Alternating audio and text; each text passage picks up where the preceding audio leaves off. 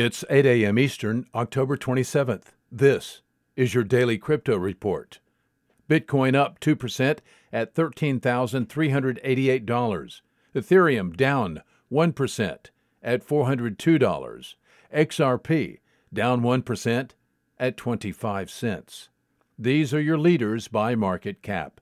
Top gainers in the last 24 hours, Safe up 89%, Happy Coin up 54%, and Sparkle Loyalty up 36%. Today's news. 18 months after announcing it, JPM coin is now live. The new coin is in use by a major transnational tech firm for around-the-clock cross-border payments. JPM Morgan Chase has created a dedicated business called Onyx devoted to handling this venture into digital currency and blockchain. The new unit has about 100 employees.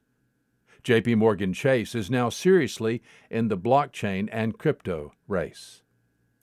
In other news, and while we are speaking about banks getting into crypto, DBS, which is Singapore's largest retail and commercial bank, has new crypto-related offerings.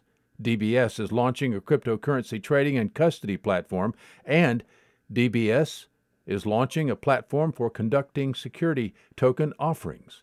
Called DBS Digital Exchange, the new exchange will support Bitcoin, Ether, XRP, Bitcoin Cash, and Ethereum Classic. Fiat currencies supported include the US dollar, Singapore dollar, Hong Kong dollar, and Japanese yen. DBS is counting on its, quote, institutional security, unquote, to be a big competitive advantage. Well, crypto exchange Houbi is making it easier to pay for cryptocurrency. Houbi now accepts Visa and MasterCard for purchases directly on the Houbi exchange platform. Previously, customers were redirected to a third-party payments portal. Today's episode is sponsored by the digital marketplace Ungrocery.